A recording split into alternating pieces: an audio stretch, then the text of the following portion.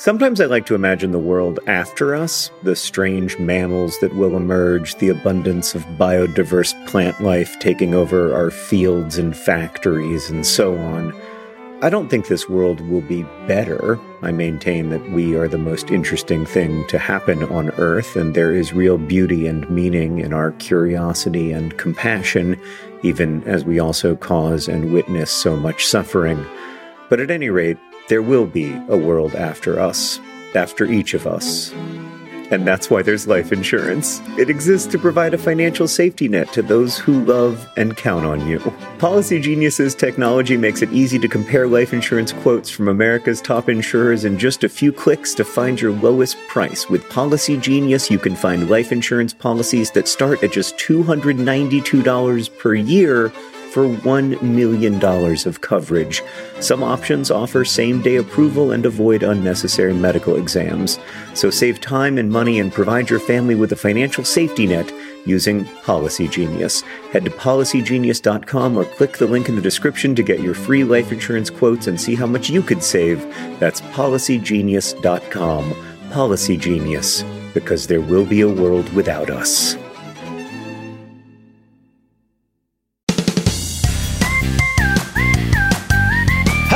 Welcome to Dear Hank and John. Or as I prefer to think of it, Dear John and Hank. It's a podcast where two brothers answer your questions, give you dubious advice, and bring you all the week's news from both Mars and AFC Wimbledon. John.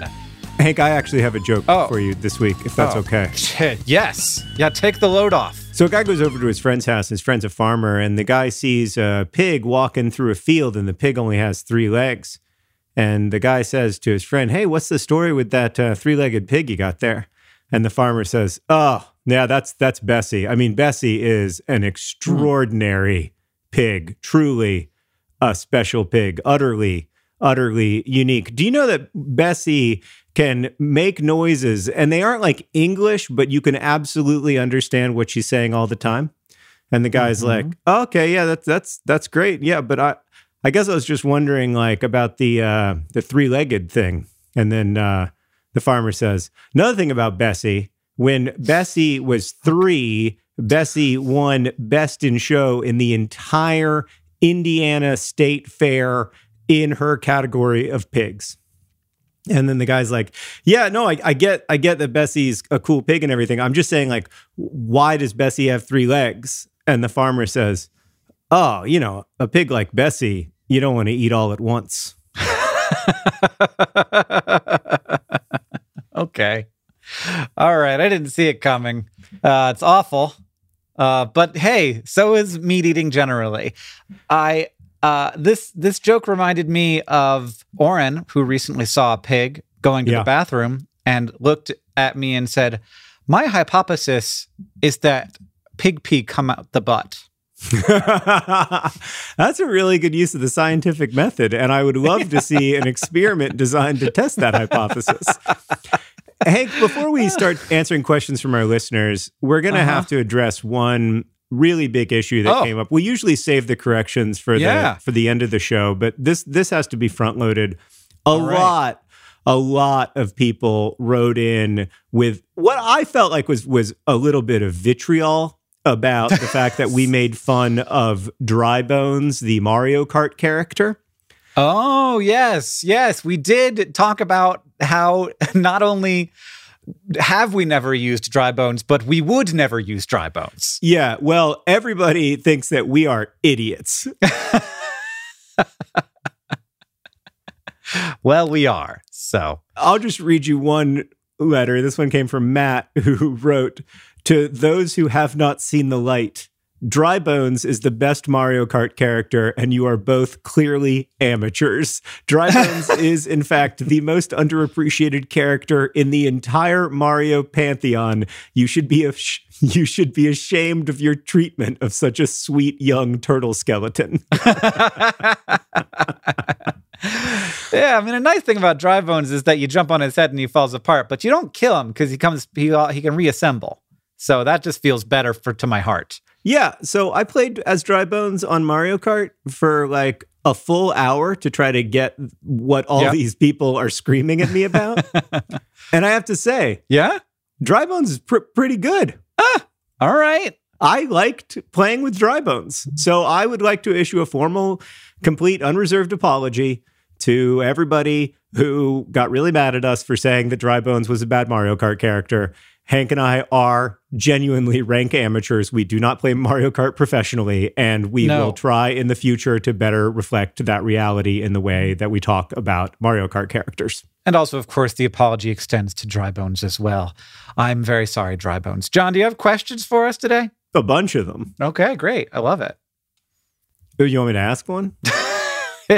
I mean, I could do it. This one's from Raven, who asks, Dear Hank and John, how do you greet your friends? I have a group of internet friends, and we live in very different time zones. So as of late, we've been saying, hello, good time. But there's got to be a better way. Not a crow, but a raven. Yeah, I guess you can't say good morning when everybody's in different time zones. So you just got to say good. Yeah, so we have other ways of saying hello. You know, like hello, for instance. Yeah. There's a good one. Or hi, or hola. Yeah. I don't know when it happened in my history of living in Montana, but I say howdy now. And so do lots of people. It's a common thing to say. I suggest howdy. It's great. It sounds nice, and it is not so much a hello as a how are you doing, and but like fun and short. So howdy. I don't really think it's a how are you doing, because if somebody says howdy to me and I answer like, oh, I mean, I was doing all right until I heard this joke about this pig. Now I'm thinking about how messed up it is that we're animals that eat other animals. And by choice, we have the option. Right. So I feel like the proper response to howdy is just a tip of the cowboy hat. Tip of the cowboy hat, which is nice. When I encounter people in real life now, which admittedly isn't that often, but when I do, like if I'm running or something and I see somebody who's running or biking toward me, I like a subtle nod of the head. Yeah, but you can't so much always do that over internet. You want to greet people. You can, though. You just write asterisk, subtle nod of the head, asterisk. Do you do anything in particular with your eyes? I feel like this is an extremely subtle gesture where you just there's a great deal that goes into it, and I always get it a little bit wrong. Yes. Well, especially like the lifting of the chin a little bit, which is sort of like I recognize you, but also like there's some amount of like man to man thing. No, I don't think it's that. Somebody did tell me once, like in college or something, that if you, when you're nodding at someone, lift your head up, then you're expressing your like superiority. And if you lower your head down when you nod, then you're like expressing your like subservience or whatever. And that is an example of the kinds of things that people say in college that you take seriously that are absolutely depraved in their meaninglessness. Yeah. Raven, you can also create new words. This is one of the great things about having a friend group, is that you don't need to use the words that everybody uses and have been using for all these years. What's so good about these words that we've had for so long? Make up some new ones. Oren does it all the time. Yeah, that's what makes their current hello of good time a really good hello. Yeah, hello, good time. It's great. Or you could do what Oren does, where he just puts the letter B in front of everything, which works for hello, where you ever go, bello, and that's great. That's cute. But it doesn't work for bye, because that you've already got. That's the same. Bye-bye. It actually gets cuter. And if you want to say bye-bye, then you have to say bye-bye-bye. That's the dumbest thing All right, Hank, we have another question. This one comes from Taya, who writes, Dear John and Hank, my family plays a lot of card games, and we're very competitive, and I love Uno. I think it's a good alternative to other more intense and complex games. However, especially since this all started, my family has gotten annoyed by how much I ask to play Uno. What are some other games I can ask to play that give me the same feeling as Uno? Thanks a lot, Taya. I mean, you got the obvious ones. Skip-Bo, basically, I always felt was we would like to sell Uno, but can't. I think I actually think the story of Skip-Bo is more we made Uno and everyone owns it. We need to make a new game that's the same that everyone will buy again. Yeah, they don't own the Skip-Bo. You don't have it yet. It's not already in your home. So you could do another one. No, I think that you should use actual playing cards to play games. Like that's the great thing about a 52 card deck is that you can play so many different games. Like you can play gin rummy, you can play spades, you can play hearts, and all those games give me the same feeling as Uno. But the game that gives me the feeling of Uno most of all is a game I did not play until I came to the American Midwest. And I guess it is like the Midwestern game. It's called Euchre. Have you ever played Euchre? I've heard of Euchre. I don't think I've played a hand of Euchre ever in my life. It's so good. It's so fun. And it's really easy. So like, it's like Uno in the sense that there's the right mix of luck and skill. And there's really, in the end, not that much skill. I love it. Right. Do you have to like pay attention? Because Uno, I feel like requires not much in the way of paying attention. Catherine and I played cribbage, which you're constantly doing math in cribbage. You have to you get points for having 15s in your hand. So like a 7 and an 8 in your hand. Yeah. And I'm like, all right, so I got a 2 and I got a 6 and that's an 8. So if I got a 2 and a 6 and a 7, then that's 15. I'm just like, it's fun, but it's not like I have like all this extra brain space for like conversation while I'm playing cribbage. Yeah. Most of my conversations while playing Euchre do revolve around regrets that I have regarding that particular game of Euchre. This is not going well. But it is. It's very fun and it's pretty easy to learn, and I really recommend it. I also love like Yahtzee and dice games, which are fun and fairly meaningless. I like games that are competitive, but you can't actually get mad at anybody because that ruins the vibe. Yeah, there's definitely, well, I think that Uno has a little bit of that when you're like, where am I going to put this wild draw 4 down? Who am I going to hit you with before or after the reverse? Right. But I want to tell you, John, about a trick that I use when I'm in the situation that Taya is in here. And it is, I go to Google and I type in the thing that I like, and then I type in the letter, a space, and then the letter V and S. And then it'll show you Uno versus Skip-Bo, because apparently people are like, which one of these should I buy? Or Uno versus Crazy 8, or Uno versus Xamarin. I don't know what that is, but I bet it's fun. Hank, what is your all-time favorite non-video game? Do you have a go-to? I mean, weirdly, there's this game called Tokaido that I play a lot. And it's a board game, and it's like you are in feudal Japan going on a vacation, and you have to have the best vacation. Oh, I've played that game. Yeah, whoever has the best vacation wins. Yeah, it's fun. And I'm like, yes, I love it. I like to be, and it's fairly short. It's fairly clear. It's pretty easy to explain to a newcomer, and like they're probably not going to win the first game, but they're going to play it, and they're going to know what's happening. Yeah, that's a great pick. Yeah, I really like that. As far as like an actual board game that costs money. But probably my favorite game to play is cribbage, which is amazing because it's just like all you need is a 52 deck of cards. We should make a deck of cards. What would we add to the deck of cards that would make it better than all the other decks of cards? What if we made a... Pelicans? I was thinking more like AFC Wimbledon history. God. Mars. There's a big... We could sell 2. We could have an AFC Wimbledon deck of cards. There's a big audience of people out there who want to learn AFC Wimbledon history while playing Euchre. Yeah. We'll do a Wimbledon one and a Mars one and see which one sells better. Let's not do that. Competition. Let's stick with... No. Okay, we have another question. This one's from Kusha, who writes, Dear John and Hank, in the most recent episode, you both answered a question about the water cycle and mentioned giant underground lakes. And I realized that I imagine groundwater to be like large, cavernous, dark swimming pools for some reason. If I bored a hole through the ground deep enough to reach this water table, could I actually like swim in it like a lake? And more importantly, would it classify as a beautifully foolish endeavor? Great job, Kusha. making sure that your question gets answered on Dear Hank and John. Hank's book, A Beautifully Foolish Endeavor, is out now wherever books are sold. I think that not mostly. Mostly you drill water down and you get water out of a well. It's like loosely packed. Like when you dig down at the beach and like the water comes up out of the beach, it's like that. Yeah. Where like you create the hole and then the water sort of seeps into the hole because there's water around. But there are also big lakes, like big caverns that you could swim in for sure. They're down there.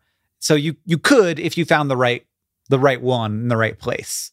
But it also could be terrible. It could be like a bad lake, but but usually like a nice cold freshwater lake. Yeah. So Kusha, I'm not an expert in this certainly, but I have played a lot of Minecraft, and I think it's like Minecraft where when you dig down, sometimes it's lava and sometimes it's just like water starts pouring out of nowhere. Sometimes it is an underground lake. Sometimes there's weird old abandoned mine shafts down there. And you think like, oh, I'm going to be able to get lots of loot out of this. And I'm going to have like a Goonies-like adventure. But then you just get eaten by a spider. The great news, it is nothing like that. And there are no spiders down there that will come out of your pipes. Right. Okay. Yeah. I mean, that's a great theory. Except that, how do you know? Okay, so Hank says that Life Underground is not like Minecraft, and I say that Life Underground is like Minecraft. Believe who you want, Kusha. That's how it works in 2020. It's just two people with opinions, and we are both equally trustworthy. And you decide. Do your own research. And by your own research, I mean open up YouTube and type in the thing that you want to research. Is Underground really like Minecraft? And then you'll find out an answer that is determined by an algorithm that is interested not in providing you with reliable information, but in providing you information that will cause you to pay attention for the longest amount of time possible. That's correct, which is never mind. We all know what this means. This next question comes from Drake, who asks, Dear Hank and John, hi, I'm Drake, and I think humans would be a million times cooler if we made our own food like plants do.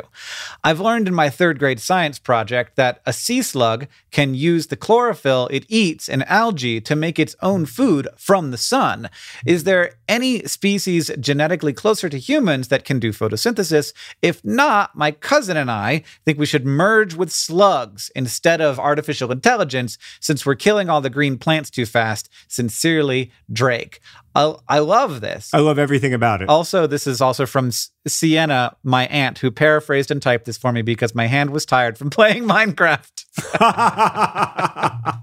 It's hard out there when you're in third grade and you love Minecraft. It's true. There are photosynthetic animals, and not usually animals that do this as the primary source of their energy, but yes, definitely as part of their energy. There is an aphid that does this, the pea aphid, which is called the pea aphid because it's green, and it's green because it has little plants basically living inside of it that provide it with food. There's also a salamander, which is the closest relation to us that has, it's called the spotted salamander, and it is a vertebrate. It is the only vertebrate that has a photosynthetic part of how it generates energy, and it basically is colonized by an algae, and that algae lives inside of its skin and produces nutrition that the salamander actually consumes. It's not the only way that it gets energy, but it is a big part of how it produces its life-sustaining energy.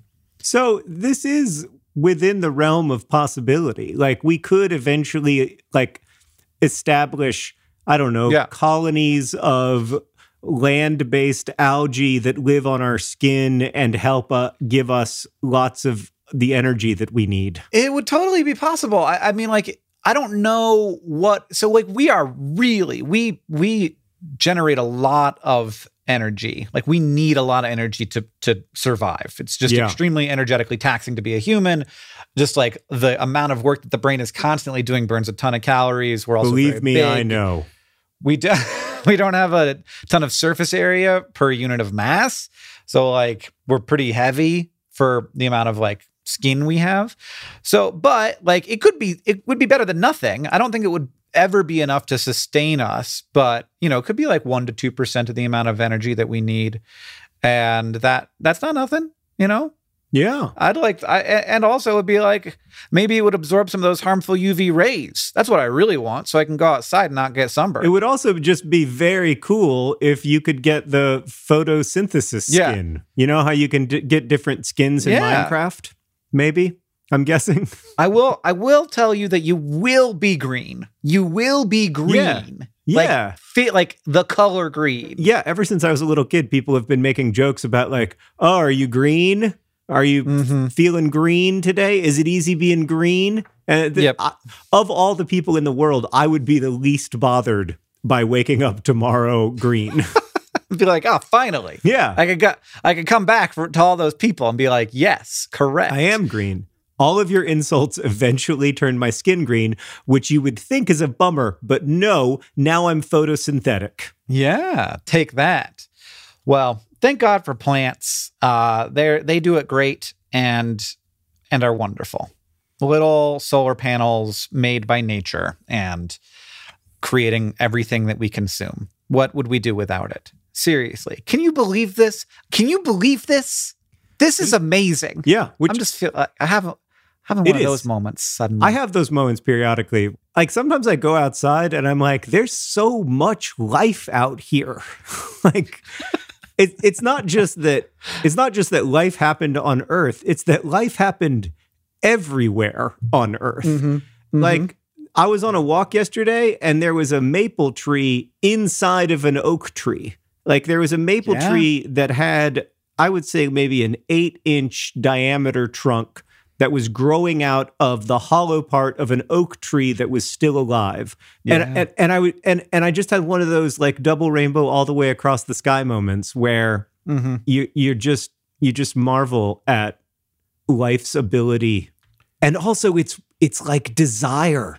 It is the weird thing about life to me is not that it exists or that it exists in such abundance or that it exists in such like absurd and astonishing diversity. Like I love the new YouTube channel that you're making, Bizarre Beasts, because every week I'm introduced to some astonishing new form of life that exists on the same planet where I live. It's not just that so much life exists. It's that like life wants to be. And life wants to be different, and life wants to be broad, and that blows my mind. Do you know about redwood fairy rings? No. And when an old growth redwood tree is logged, so cut down like a big, beautiful redwood tree, and we don't do this so much anymore. It's cut down. What would happen is that the roots would still be alive. And so all around this giant diameter of tree, little sprouts would come up. And they would each try and make their way as an individual tree. And now some of those rings are like full growth size redwood trees. Wow. They are hundreds of years old now, and they basically are this like perfect ring of extremely tall, beefy, beautiful redwood trees that all grew from the common root base. And you spot these out there sometimes, and they almost look like one extremely large tree that has a hollow inside. It's very Which in some cool. ways and they are. They are. And like they sort of like, by the way that they interact with each other, they like their branches don't grow inward because that's shaded. They only grow outward. And so they are this like really massive, weird hollow tree. Wow. Anyway, that just made me think about that. Well, thanks for coming to today's episode of the Anthropocene Reviewed. Or SciShow. Yeah. Yeah. But wow. Yeah. I mean, I can't believe that I've never reviewed redwood fairy rings on the Anthropocene Reviewed. That is my jam. That is right up my alley. Yeah. I've been to one, and they're like, it's an impressive and weird thing where you're like, wow. Okay. Yeah. So there you go. There you go. There's cause for hope in redwood forests and also in lots of other places. This next question comes from Maddie, who writes, Dear John and Hank, if there were never birds or things that could fly, would we have ever built planes? Maddie, this is the Mind Blowers episode of Dear Hank and John, and you just blew my mind. I don't know. I don't think we would have. And that makes me think, what other stuff is there that we would do if only we'd seen another thing doing it? I don't know.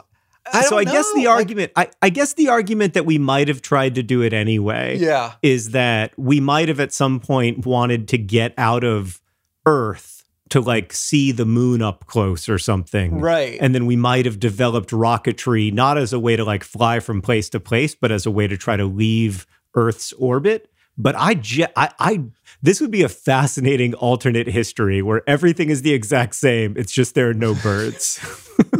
And no dragonflies, no ladybugs. Yeah. Or maybe there's flying insects, but they only fly like 3 feet off the ground. So it never occurs to you that you could go up that high. But then maybe like once we started like climbing tall mountains and we noticed the atmosphere was different, maybe, I don't know.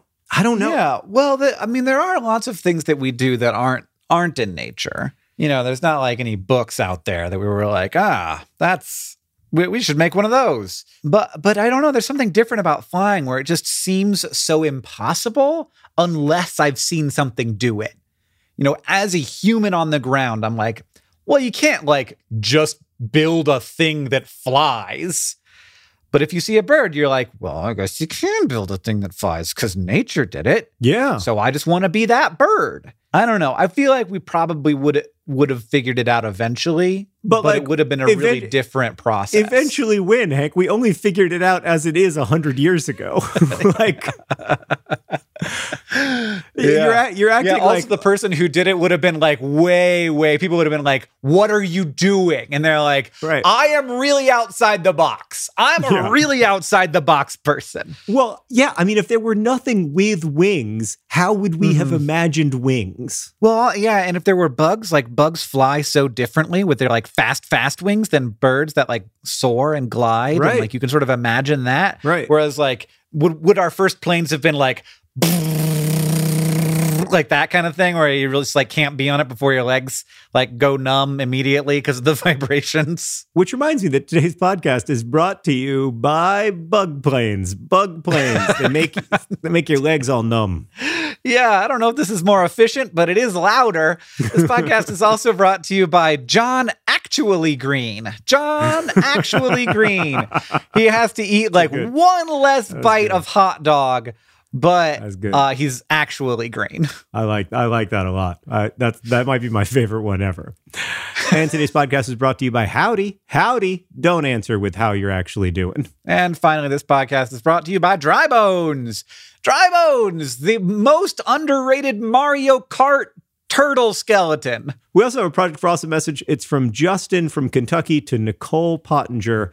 I thought if John Green said these words for me, you wouldn't ever feel insecure or unsure about them. I love you. I'm proud of you. You're an incredible person, and I'm privileged to be taking this journey with you. Thanks for taking it with me, too, as we figure out the future together.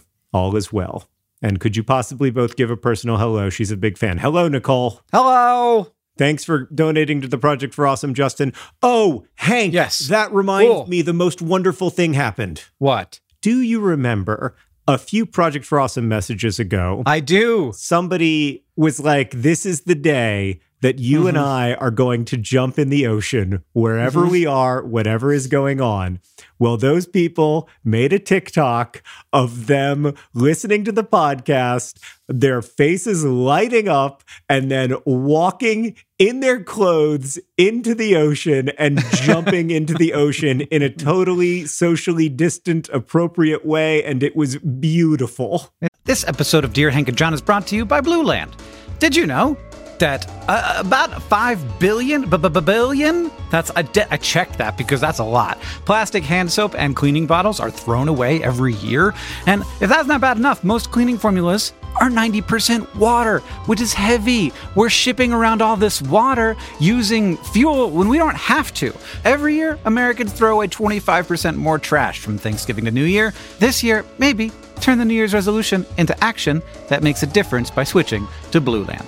Blue Land is on a mission to eliminate single-use plastic by reinventing cleaning essentials to be better for you and the planet with the same powerful clean you're used to. It's a simple idea. They have refillable cleaning products. They have a nice, design. I have them in my home. It looks nice on your counter. You fill the reusable bottles with water, drop in the Blue Land tablets, wait for them to dissolve, and you never have to grab bulky, heavy cleaning supplies on your grocery run ever again. And refills, because they're small and you don't have to ship a bunch of water across the country, starts at just $2.25. You can even set up a subscription or buy in bulk for additional savings. From cleaning sprays to hand soap, toilet bowl cleaner, and laundry tablets. Laundry tablets, everybody, you know what I mean. All Blue Land products are made with clean ingredients that you can feel good about. Blue Land is trusted in over 1 million homes, including, mine. Blue Land has a special offer for listeners right now. You can get 15% off your first order by going to blueland.com/DearHank. You won't want to miss it. blueland.com/DearHank for 15% off. Again, blueland.com/DearHank to get 15% off. It was really nice. It was the best thing I've ever seen on TikTok. This next question comes from Christina, who asks, Dear Hank and John, I was watching Jurassic Park the other day. There's this scene towards the beginning where they're finally getting to see the dino up close. They all stand around the sick Triceratops and pet her and look at her in the mouth and generally are all up in her space, admiring the beauty and size of this living dinosaur. This had me thinking, what if when bugs and other critters crawl on and around us, they're kind of doing the same thing? Are they just admiring our bigness? Do they want to pet us the way that we want to pet really big dinosaurs? I find this disturbing, but also kind of nice. Send help, Christina. You know, this makes me feel better about having bugs on me. I want them to be like, oh, look at this big, amazing animal. He's so beautiful and giant. Look at that breathing. He breathes so much. I mostly feel like they must be thinking like, well, this is a weird horse. We're just like, why is this rock warm? That's how I feel. Like treat as terrain. I don't think that bugs think much about us one way or the other, at least not in the way that we think about dinosaurs or other bugs. But there is something wondrous to me about, in general, the scale of life that like, you could fit millions of bugs on me, and you could fit millions of bacteria on a bug, and you could fit millions of me's on a brontosaurus. I've always liked thinking that way. Yeah, but what I want is for there to be tiny little things that admire me. I just want to be admired. Well, that's why there are babies.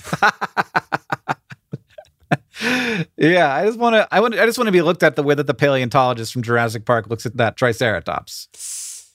I don't.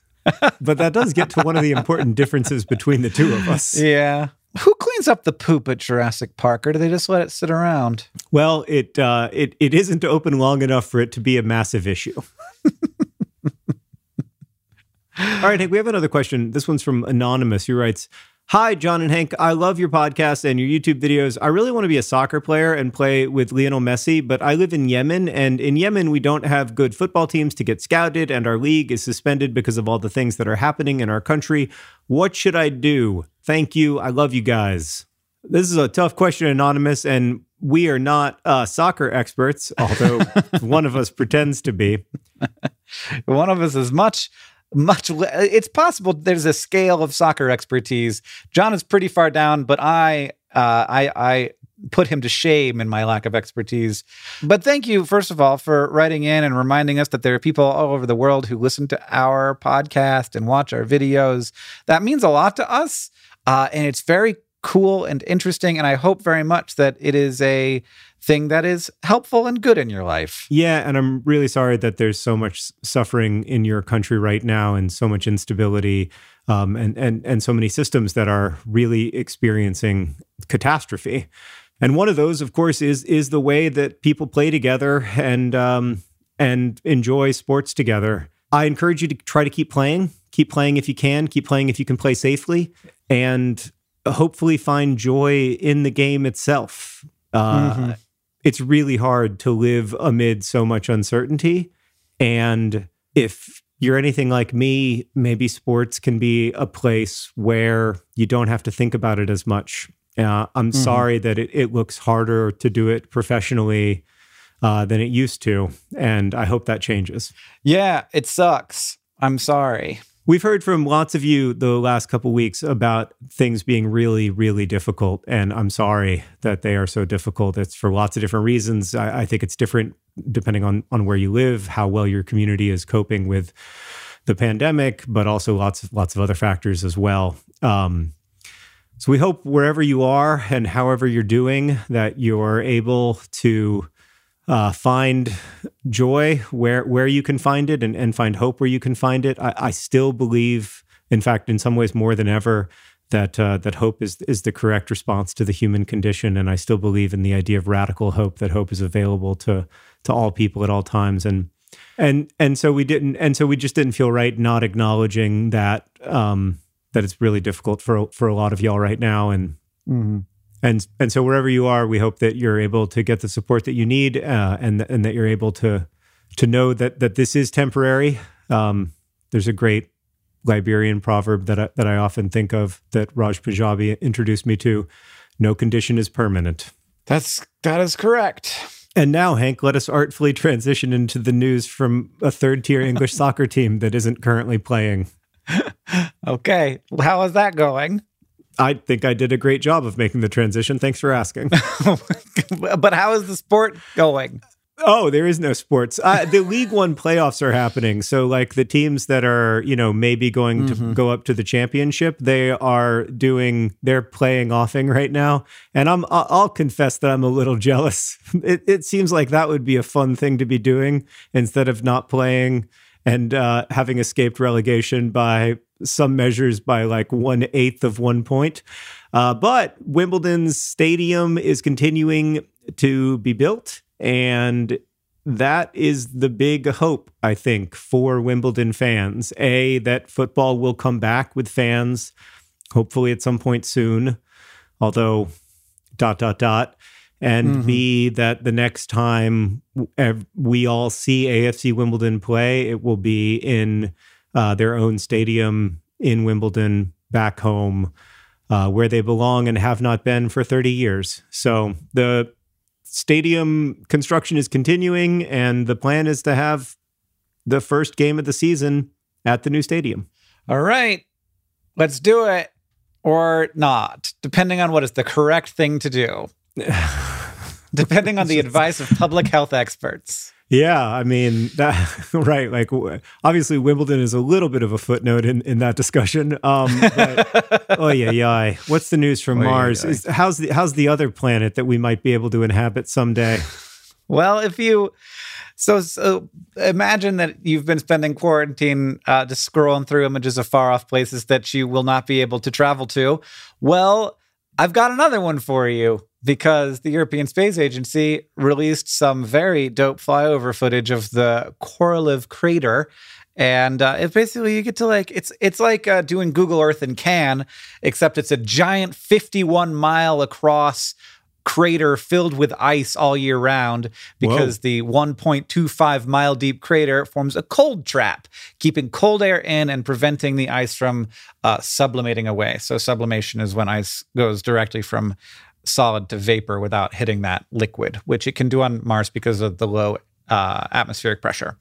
So I can look in detail at this awesome icy crater. You can, and you can find it by searching for Korolev crater. It'll be fairly easy to find. Named for Sergei Korolev, who drove much of the Soviet space program, including the launch of Sputnik and later the flight of Yuri Gagarin. And you can watch the video, and you see what it would be like if you were like in, say, a bug plane flying over the crater really high up. You sort of like start way up above it, and then you sort of fly around the whole perimeter. Video footage was created by the European Space Agency's Mars Express spacecraft and its high-resolution stereo camera, which gives you topographical information as well as actual pictures, so you can see how, like, not just like a flat picture, but with depth to it. And you can just search. You can go to the European Space Agency YouTube channel, or just search for Korolev crater flight. Cool. Are we still gonna get the rover off the ground before August 11th? So far, so good. No news there. Okay, because no news is good news. I have pinned all of my hopes on getting that rover off of the surface of Earth ASAP. Yeah, I hear you. All right, Hank, thank you for potting with me. Thanks to everybody for listening. Once again, Hank's book, A Beautifully Foolish Endeavor, is available wherever books are sold. I'm so excited for Hank and so proud of the book, and I can't wait for all of y'all to read it and to discuss it with your friends and family, and also on the internet. There's a bunch of different places that you can do that, including the Fans of an Absolutely Remarkable Thing Discord channel, which has the acronym, of course, of FART. With 2 A's. With 2 A's, yeah. An absolutely remarkable thing. FART. Good. This podcast is edited by Joseph Tuna Medish. It's produced by Rosianna Halls Rojas and Sheridan Gibson. Our editorial assistant is Dabuki Chakravarti, and our communications coordinator is Julia Bloom. The music you're hearing now is by the Great Gunnarolla, and as they say in our hometown, don't forget to be awesome.